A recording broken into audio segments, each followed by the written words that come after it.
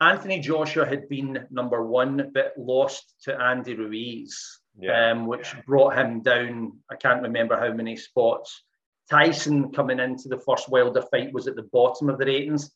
I don't even know if it was appropriate, to be honest, for Tyson to have come back into the ratings because he'd only had a couple of warm-up fights. But I think what he'd done in the past, vaulted him into the bottom half of that.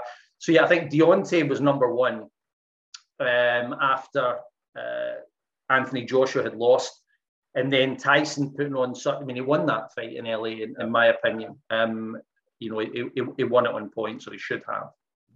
So he proves he's better than Wilder. And I know that the Wilder camp were very unhappy with us for putting Tyson at number one, but it's the kind of decision you've got to make. The same thing happened in 1999 when Evander Holyfield benefited from a draw against Lennox Lewis. After that fight, Lennox is the better man.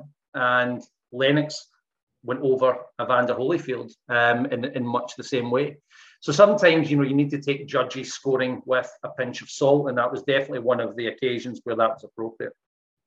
Yeah, what a time! What a time in the heavyweight division for my era in boxing. For Fury to be leading the charge now, but to come back, I'm just thinking about the mix at the top.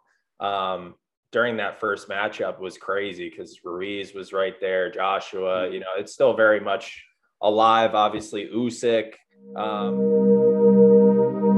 The Pod Matrix.